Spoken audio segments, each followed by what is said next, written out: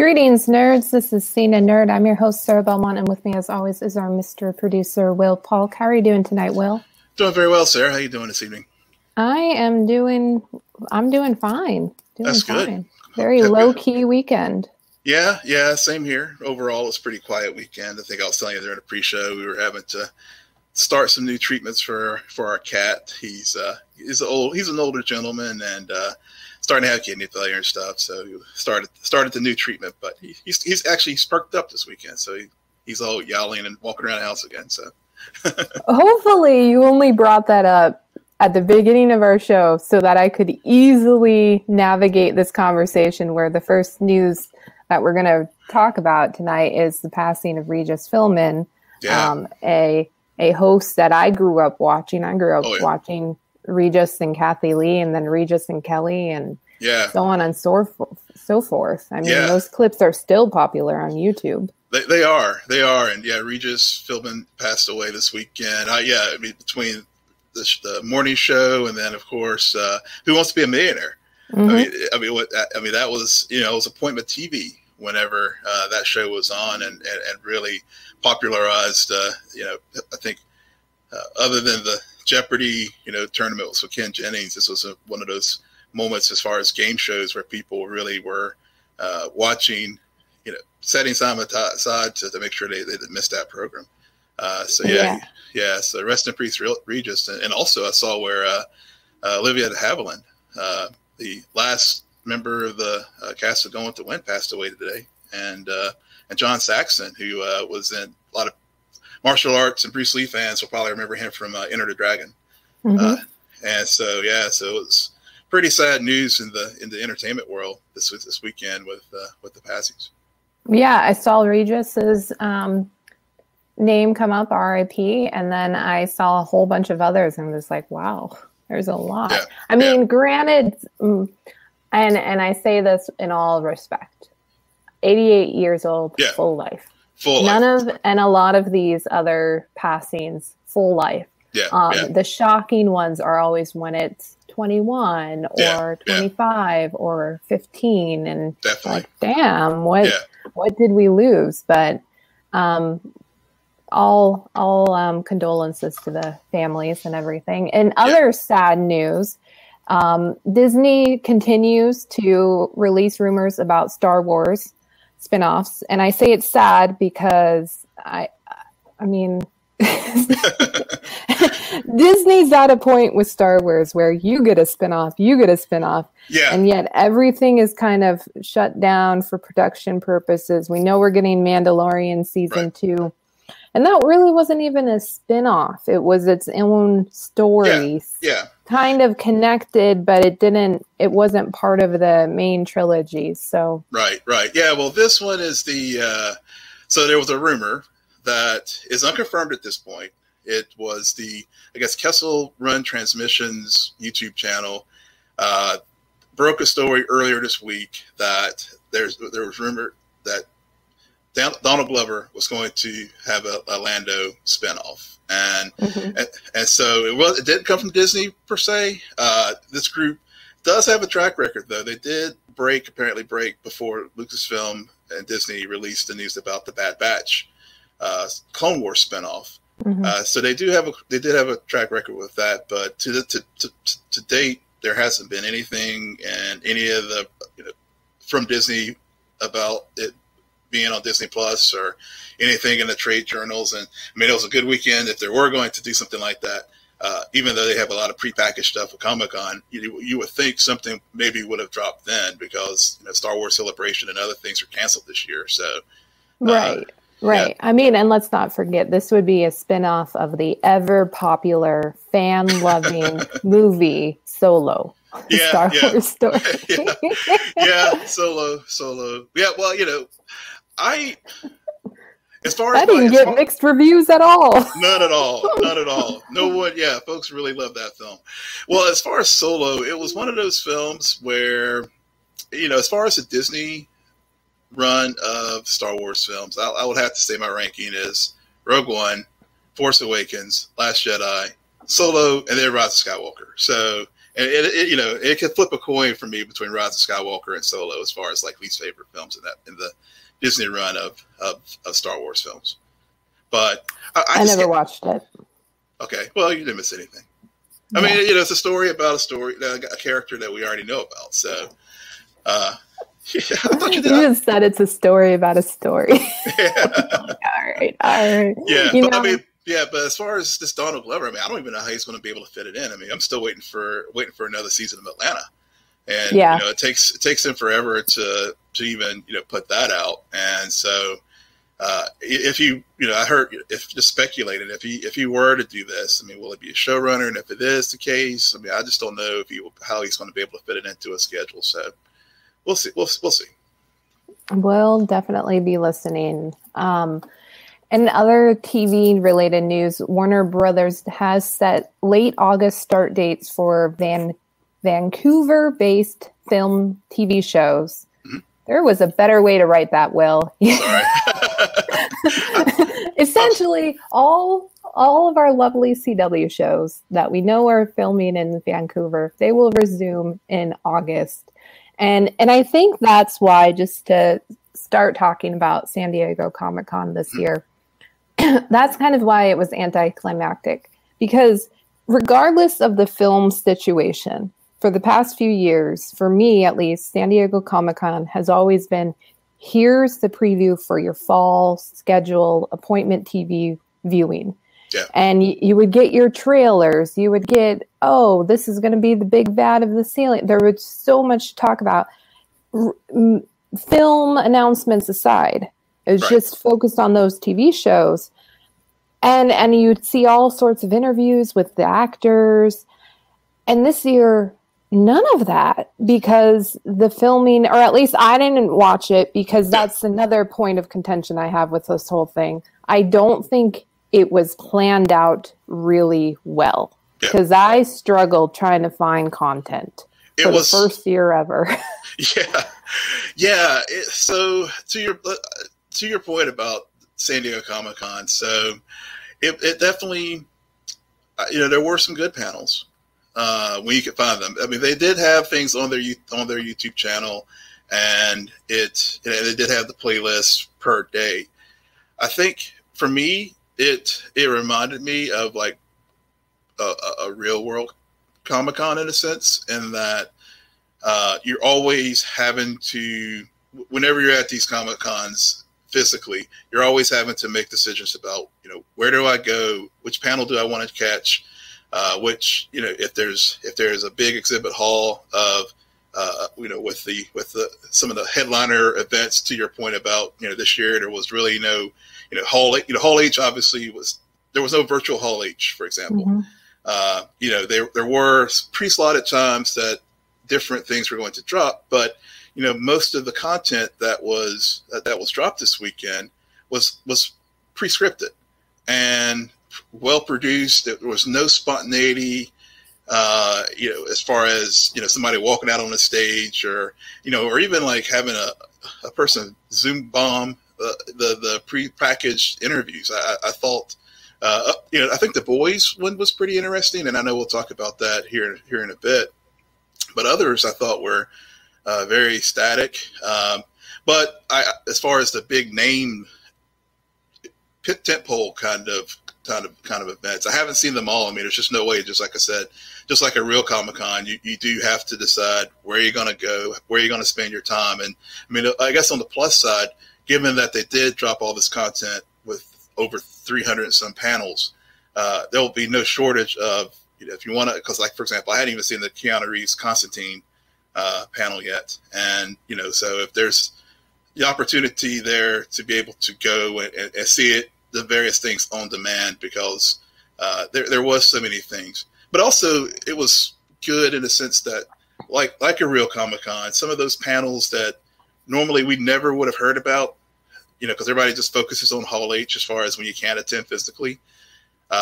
It was good to see some of those other types of content from the Comic-Con as well. See, I disagree. For whatever reason, I've always found that San Diego Comic-Con, weekend when you're at home, it's always content overload. And this year, I didn't feel any of that. Yeah. I felt like, a lot of stuff, and you're right. A lot of the lower, the panels that a lot of the at-home San Diego Comic-Con attendees, they wouldn't check out. Those are getting to be a little bit popular, but I was going through and even looking at the views and it's not really the tent poles, and not even the tent poles. The shows that actually have something to talk about because they've already finished filming. That's another thing I noticed, that the tone and the conversation about TV or films that have already been in the can, and there isn't any tentative release dates, or there isn't anything that COVID could interfere with. Right. Those actually had engagement in them, unlike other ones where they either didn't show, or it was talking about a movie that was released 15 years ago or 10 years ago, whatever it was. So I think it all depends on what you're a fan of, and I'm not complaining about the content. I think we were all expecting it just because everything is so up in the air with entertainment. I did notice, to your point though, I don't have a problem with everything being pre-filmed, but I do notice that there's a difference watching a panel in front of a live audience versus a Zoom call. There is just a very big difference because it's not even like random people walking out on stage. Like we knew we weren't going to get any big MCU announcements. Right. But it's more, the fans can really yell out anything they want. And ask these questions that are more spontaneous. Yeah. And I think I wish they had that type of, because I think IGN on their feed did allow for some interaction with some of their content that they had with some of the guests from the Comic-Con this weekend. But the like, for example, as far as some of the big tentpole, like Star Trek, for example, they did make a big announcement that there is a new show, Star Trek Prodigy, that's going to be dropping on Nickelodeon in 2021. But the thing is, we've already heard about that, and the only thing that got confirmed for us this weekend was, that it's going to be in 2021 when the show begins. But another one of their big shows, Star Trek Discovery, they didn't announce. They were able to finish filming before the pandemic, and I was really hoping this weekend that during the Star Trek panel we would have gotten a release date for Star Trek Discovery season 3. But instead, we get a table read about with the end of season 2, and of course the Star Trek Picard panel, and it was really cool hearing some of the interactions and stuff with the cast, and Marina Sirtis just basically just stole the show because she's just so funny. But it was, that was one of those panels where I was really hopeful to get more info, in contrast to say something like The Boys, which I think did, the show is coming up in about a month, and we, even though it was, the Zoom call panel, I felt that one was a lot more meaty as far as what some things we're going to be getting in season 2 than what I got, say, with the Star Trek panel. Yeah, and I think a key difference is Aisha Tyler. Yeah. Aisha Tyler, who I've seen her host Supernatural panels in the past, and she just has a way. She has a way to not only hit all of the bullet points, but also come at it from the perspective of a true fan. Yeah. And she's clearly watched season 2, so she already knows what they're trying not to say. Yeah. And so she's already crafted in her mind, this is how you should be selling the show. And so I think that she did a really good job. Yeah, she did. Going around everybody, hitting big points. Granted, because we're so smart, they did drop something, if you read between the lines, that they probably shouldn't have. So spoiler alert. And if you haven't watched the boys panel, I do encourage you to check that one out before September 4th, when season 2, we will be covering the boys season 2 on this show, because it's amazing. And that's another thing I really liked about the panel, is it also got me ready for season 2 in a way where I haven't rewatched The Boys season 1, but after going through this panel, I don't feel like I need to, because they did it in a way where you remembered where these characters ended, and then they hinted at where they will go. Yeah, definitely. And that's all we can ask for. Yeah. So, go ahead.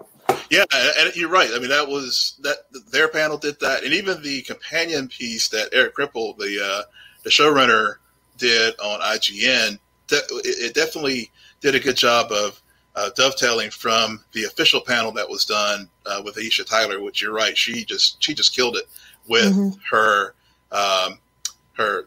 navigating the directing traffic in that interview. And one of the things that did come out of the Comic-Con this weekend is that The Boys season 2 will have an after show, which she'll be hosting, which is so exciting because she is great at doing that. And so and the IGN panel too, with the showrunner, was very good. Had some good nuggets, reinforced the things that was brought up in the main panel about how season 2 is going to be focusing on some of the things that we're seeing in the real world, as far as systemic racism, and also white nationalism and white supremacists. And we got introduced about a new character, Stormfront, who is well, we don't know, but so here's what happened. Yeah. I think at the beginning of the interview, they bring up those larger themes, and immediately I'm thinking, whoa, I don't remember them hitting that. But and then as it progresses, and then they introduce is it Aya Cash? Yeah, Aya Cash, who plays Stormfront, and she talks about how there were some disclaimers regarding this character. And she, as a person, strongly disagrees with some of the behavior. Yeah. So just what they were talking about and the way she described this character, you could almost connect the dots and say, okay, so not only is she as despicable as our boy Homelander, she's Homelander. Yeah. But she raises it up a notch and goes full Nazi on us. And spoiler alert, if you're not familiar with the source material, there is some tie-backs to it. So to the source material that just confirms our suspicions. I'll just leave it at that. But they also did do some things to the character that it will differ from the comic book, and I don't want to say anything more, but folks who are familiar with the comic know what I'm talking about, and but that was that was how Comic-Con this weekend definitely did do well as far as giving us information, and I think some of the other panels too. I think like The Walking Dead, I think was another panel that actually did give some good meaty things to fans to. Because there were a lot of questions, especially surrounding that show, given that COVID had interrupted production in the middle of their season 10, and so they did get information as far as how they're going to finish the season out, and also with season 11 and some of the other shows. So, so I think given the world that we're living in and the circumstances that we are, it would have been nice. We're so used to, especially as a show that focuses on the Arrowverse. It would have been cool if we had gotten that Flash trailer, or, of course, now we have the new shows as far Batwoman. as Batwoman, exactly. And I think they'll, honestly, I think they're holding a lot of their content back for DC Fandom coming up in a few weekends. Yeah, I was thinking about that because another very popular trend this weekend was Justice Con. Because Zack Snyder did an interview. I didn't watch the interview well. It was only 20 minutes. I only watched 2 panels. I did horrible this weekend. It's okay. You know what? Let's see. I watched a Star Trek panel. I watched The Boys, and I watched The Right Stuff, which is another show that's going to be coming on Disney Plus. And one of the reasons why I watched it was Mae Jemison, who is the first African American woman to go into space, or a person of color to go into space. She hosted that panel, and of course, The Right Stuff, the famous book by Thomas Wolfe, and it was made into a movie back in the 80s, and so they're updating the story. They're updating and doing a new series on Disney Plus that will focus on the first 7 Mercury astronauts. But other than Let's that, go back to Justice Con. Yeah, Justice Con, yeah. Yeah. So you have a clip, right, of something, because beyond Zack Snyder's interview, they also released some never before seen footage. All right.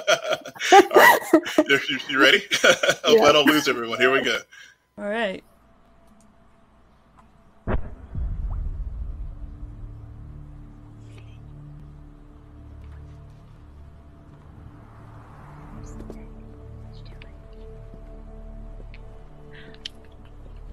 Assuming you're Alfred. I'm looking over there.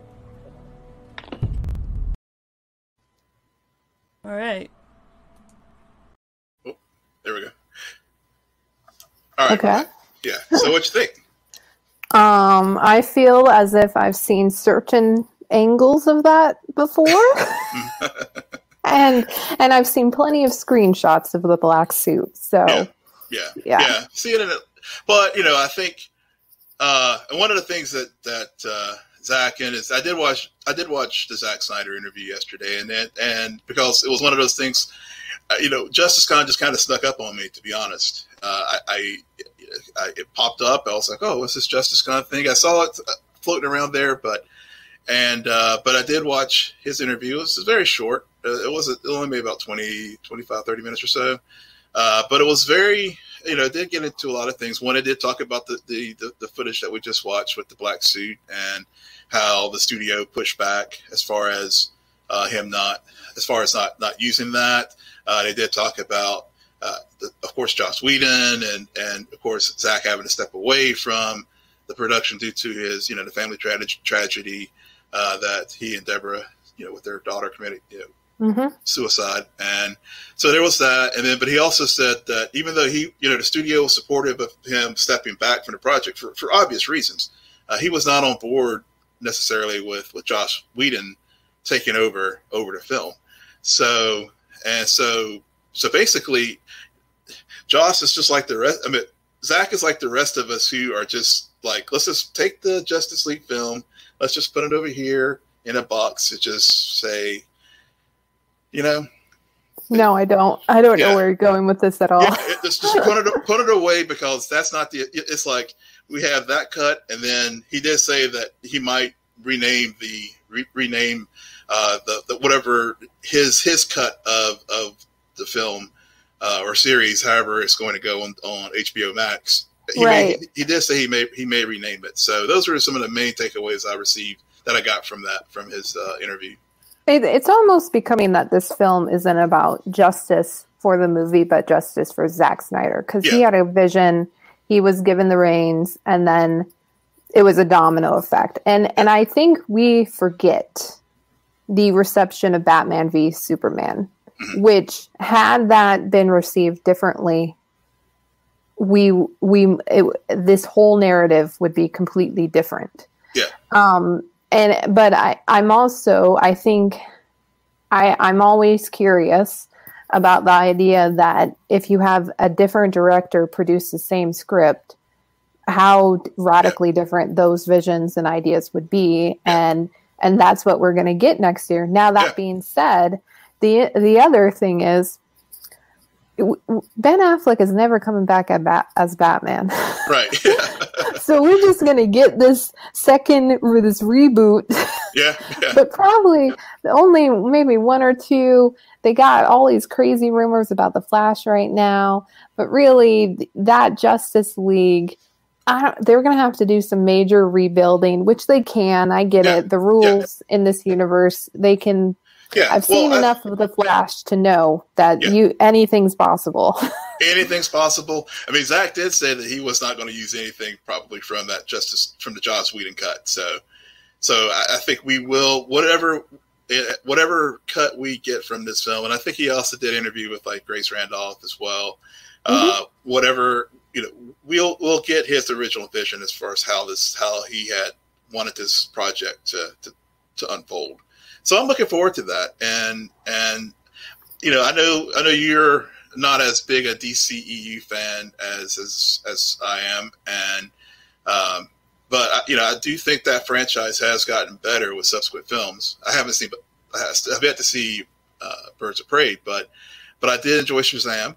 I did enjoy Aquaman and Wonder Woman. Patty Jenkins has done a tremendous job with that, and of course, at some point, Wonder Woman 84 will come out, just like everything else. So I think it's postponed indefinitely.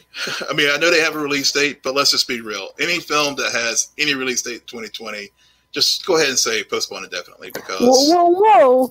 Yeah. New Mutants. Okay, let's talk about some curse films because this is the other panel I watched because I don't know. I just wanted to understand how this would work via Zoom. Yeah. And so I thought, what the heck? I'm going to watch New Mutants. Okay. Most awkward panel I've ever seen. I started it. I just like how I felt about New Mutants. I just couldn't go. They spent 20 minutes talking about. What's so special about Hero Bread's soft, fluffy, and delicious breads, buns, and tortillas? These ultra-low net-carb baked goods contain zero sugar, fewer calories, and more protein than the leading brands, and are high in fiber to support gut health. Shop now at hero.co. On emojis. Oh, God. of their characters and not the film. And then they talked a little bit about Maisie's character and an important love interest that she's going to have, which I'm intrigued by. But overall, I mean, the footage that they show, I'm sorry, everyone should know by now. I'm really critical about special effects, and I was not impressed. Yeah. But I also think that this film, because of the time we're in and how it's going to get released, I think it might get more viewers now than it would if it was released when it was supposed to.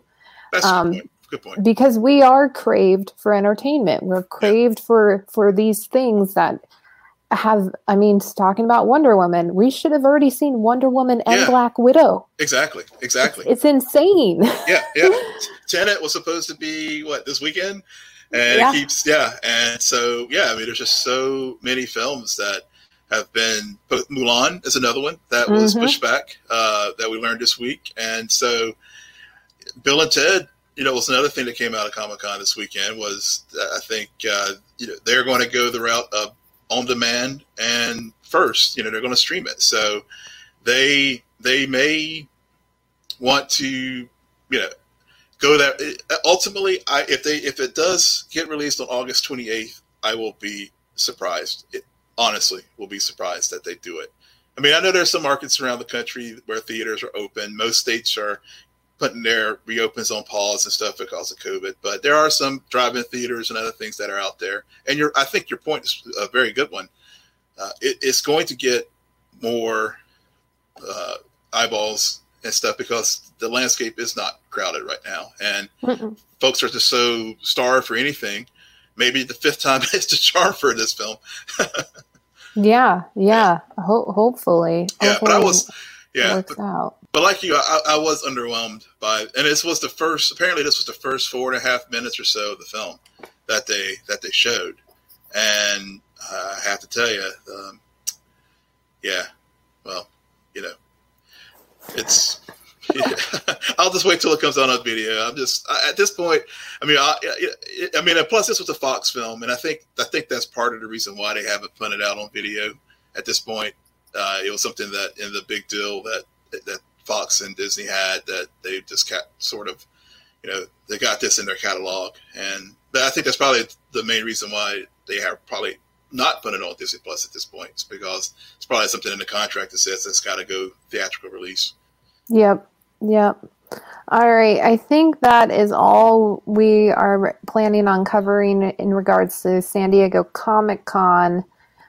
Let's talk some Dumb Patrol. Yeah.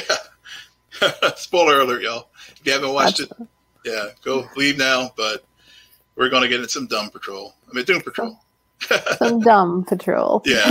Hey, title of the episode. I'm not saying as a critique or anything. It's literally the title of the show. Yeah. So, I was thinking about it earlier today. Mm-hmm. These past 2 weeks, I have not been happy. Like I've been satisfied, but I haven't been, oh my God, I want to talk about this so bad. Or can you believe that they did that?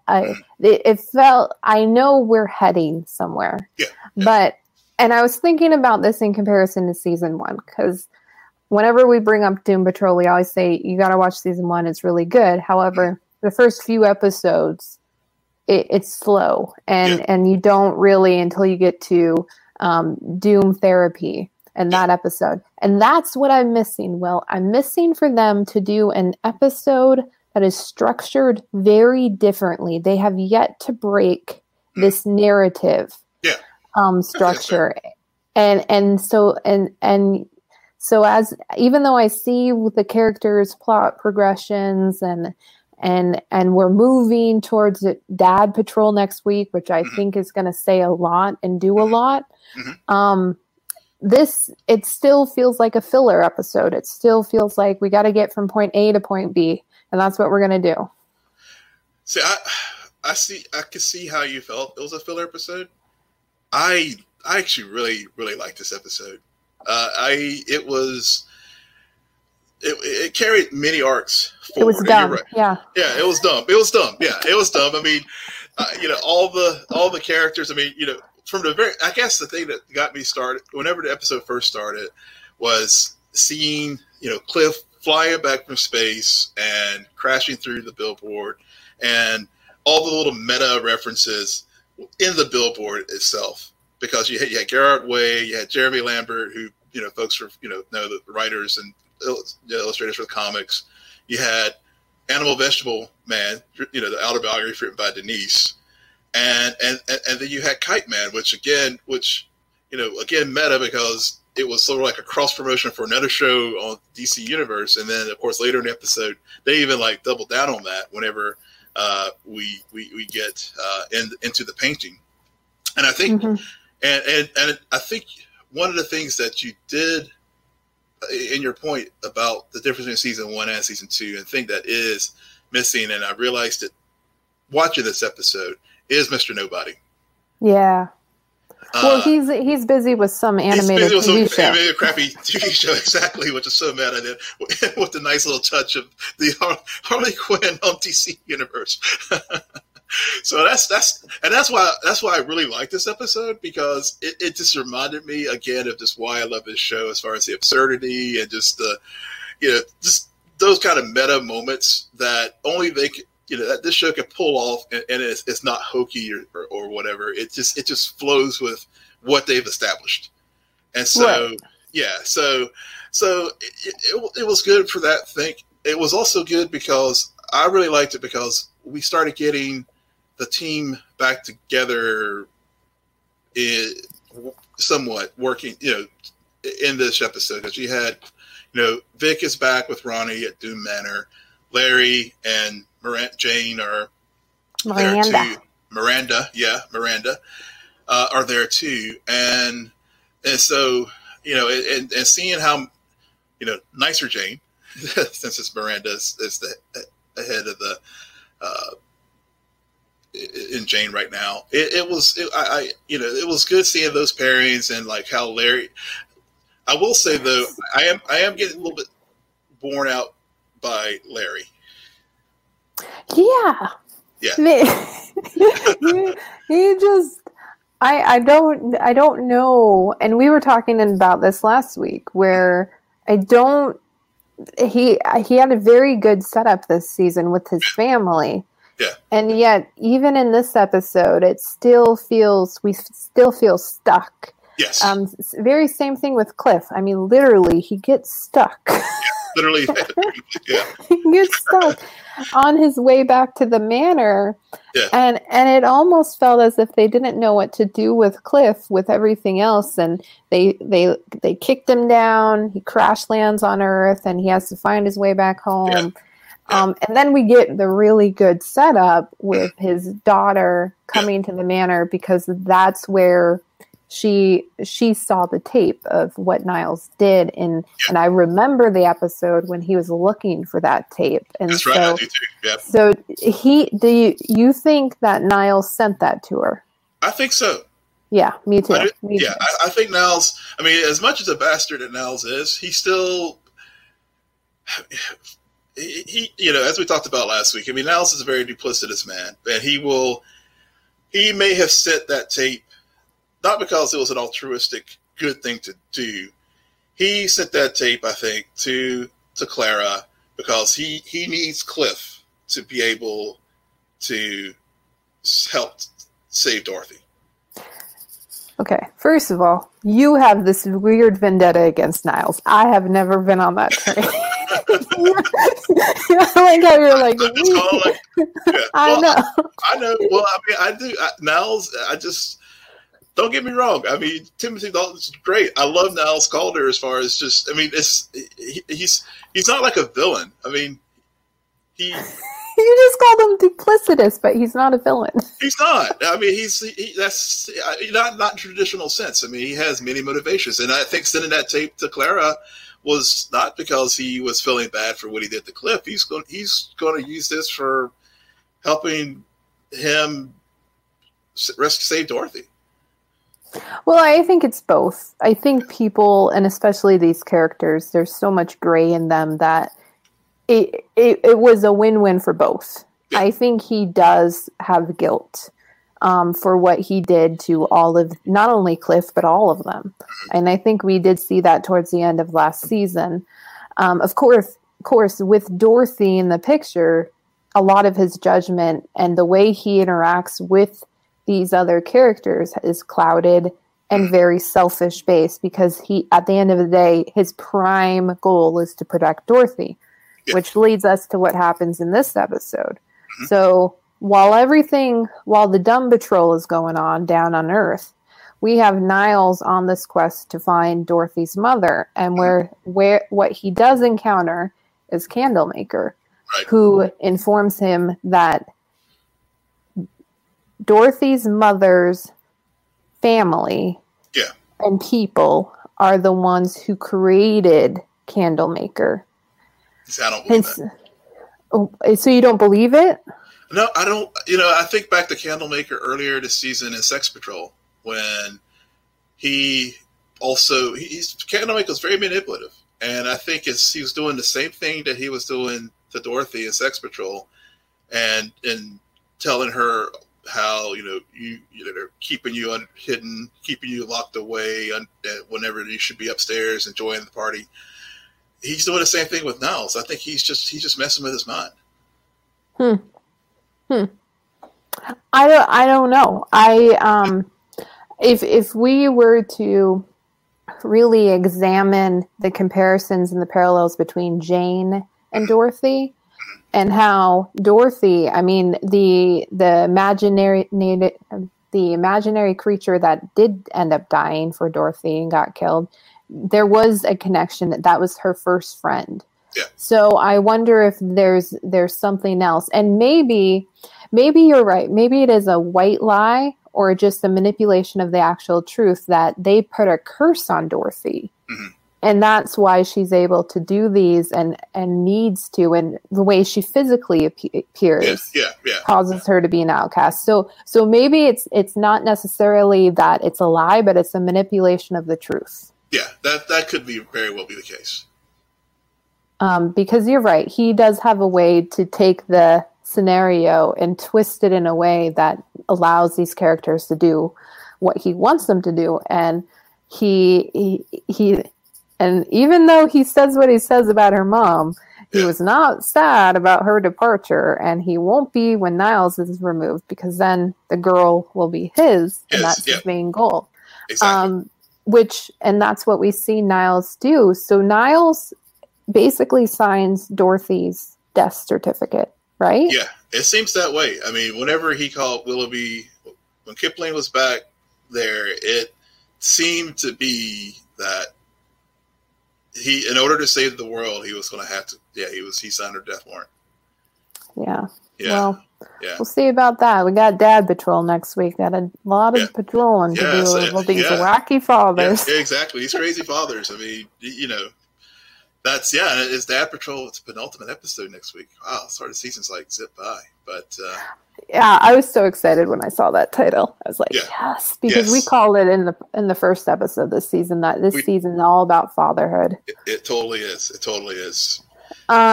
Speaking about Doom Patrol or Dumb Patrol down on Earth, and we talked about this a little, but I do want to get back to it. Yeah. Miranda. Yeah. Because, and again, it's this interesting thing where majority of the episode I find to be filler.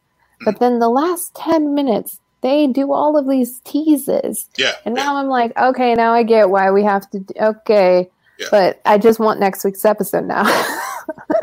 And what they do in the underground is Jane learns that the Scarlet Harlot has, her station is closed. Yeah, yeah. Suspiciously closed. Yeah. So there might be a murderer in the underground, or might be someone who's maybe doing what we saw happen last week, where these personalities understand that if you get thrown into the well, you could get reborn. Yeah, yeah. So I think Miranda is clearly behind this, and it's very interesting too to see how the underground reacted, because whenever Baby Doll and Fire. I can't remember Fire's. I can't remember the characters that Fire something. Whenever they were like lost due to Candlemaker, breaching the underground and seemingly killing them, the whole underground reacted. They were just all concerned. They had this big funeral procession to the well to dispose of them. But here, like we saw, Jane and talking to the secretary, they were like, where's Scarlet Harlot? What's going on? And the secretary was just sort of like, they were like, eh. And so I wonder with, given that, Miranda now is the primary and just trying to keep the pecking order in place as far as who is in control in the underground, and especially seeing how Scarlet Harlot was, her actions and stuff during Sex Patrol a few episodes ago, when we were first introduced to her, and how she seemed to be like Jane and Hammerhead in a lot of ways, and able to really work a situation to in a way that it helps protect Jane and Kay, in particular in the situation. I'm thinking Miranda has something to do with this, because I know Miranda's all nicey with the rest of the team right now, but at the end of the day, she still wants to be the primary. Right. Right. And I think. Yeah, I think you're right. I don't know why Scarlet Harlot. I think part of the reason is because we got introduced her earlier, so it's fresh in our minds. And I also think because it was the news about Scarlet Harlot's disappearance was also amidst a victory for Miranda. Yeah. And I don't think that everyone else really understood that or even went to see, like Jane did, to see that the station was closed. And the other characters who passed in the underground, everyone witnessed it. So it was a big mourning, and there was bodies. When it's a disappearance, they could be hiding.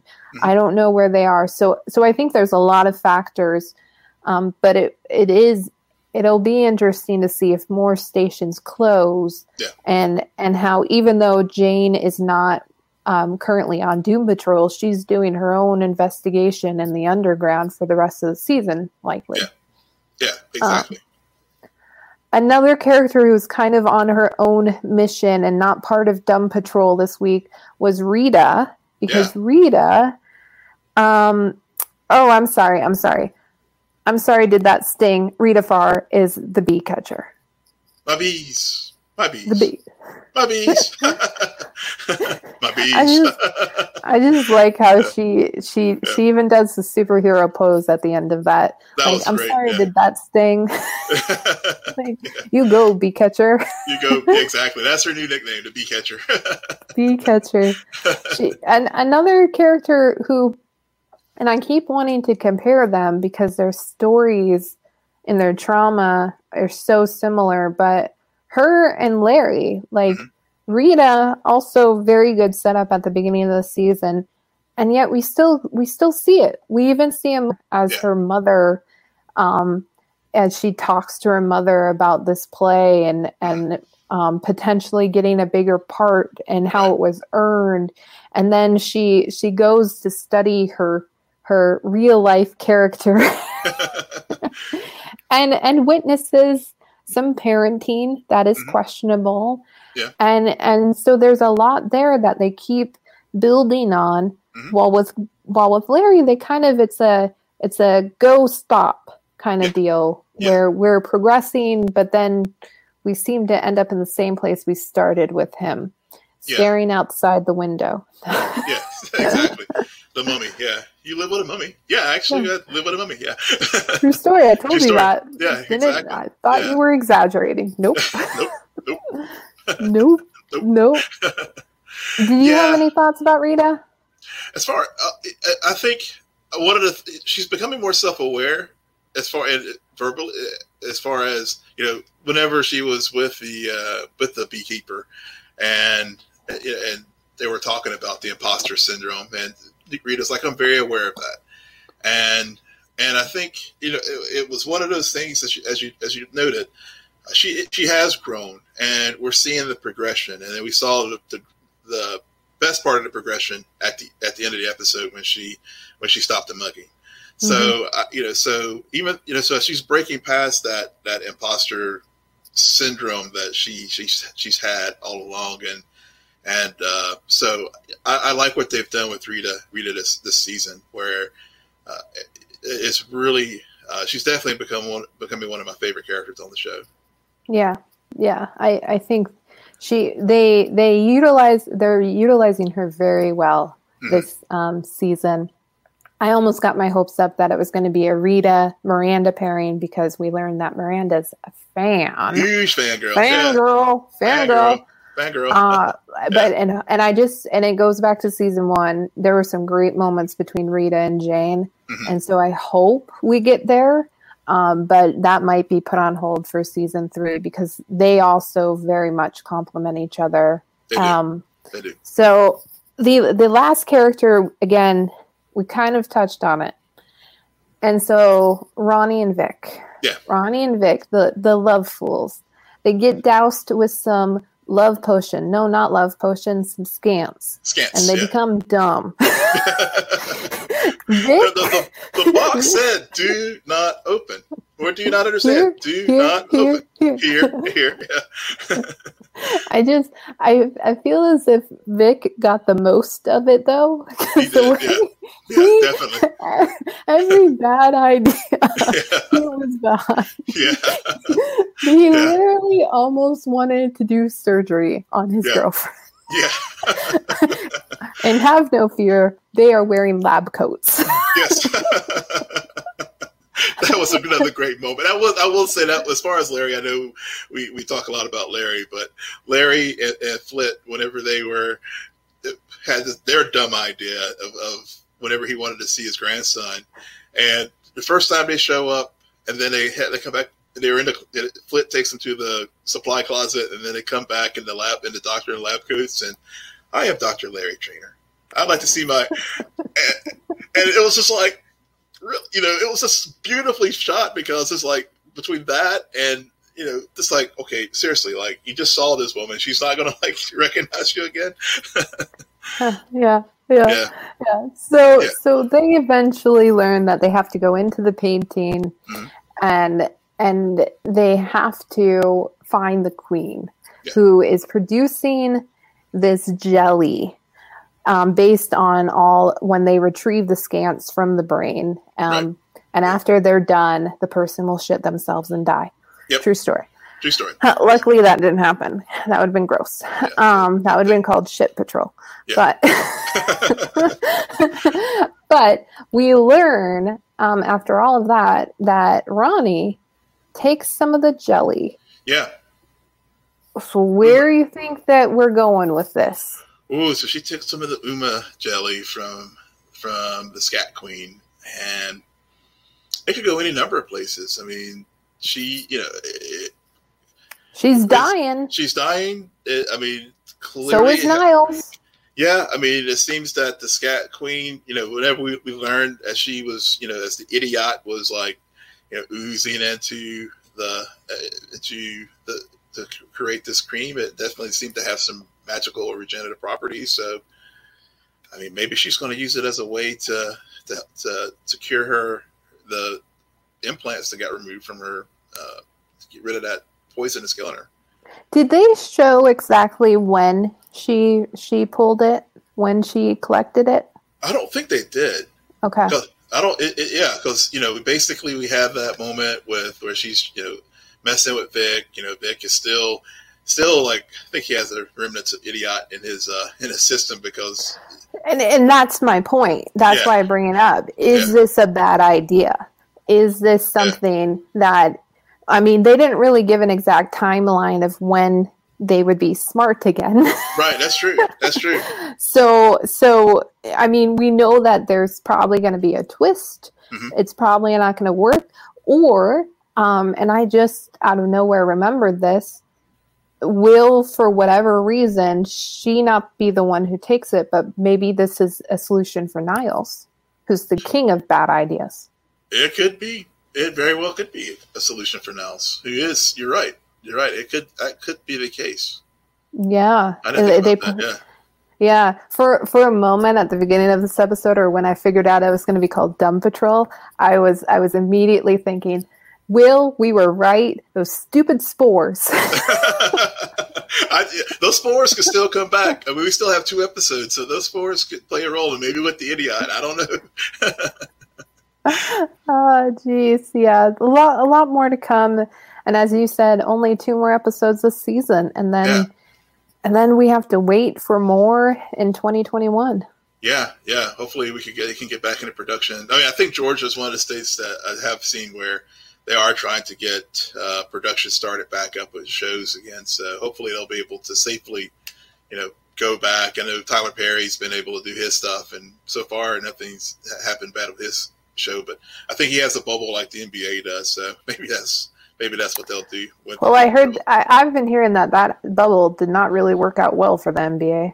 Yeah. A couple players went out for a little booty call, but Oh well, no, well, which led to cases, right? So far they've been overall pretty good, unless I missed something today. I don't know. Yeah. This is definitely not sports talk. So on that note, Will, why don't you tell our listeners where they can find you? Yes, you can find me at Will M. Polk, WILLMPOLK on Twitter.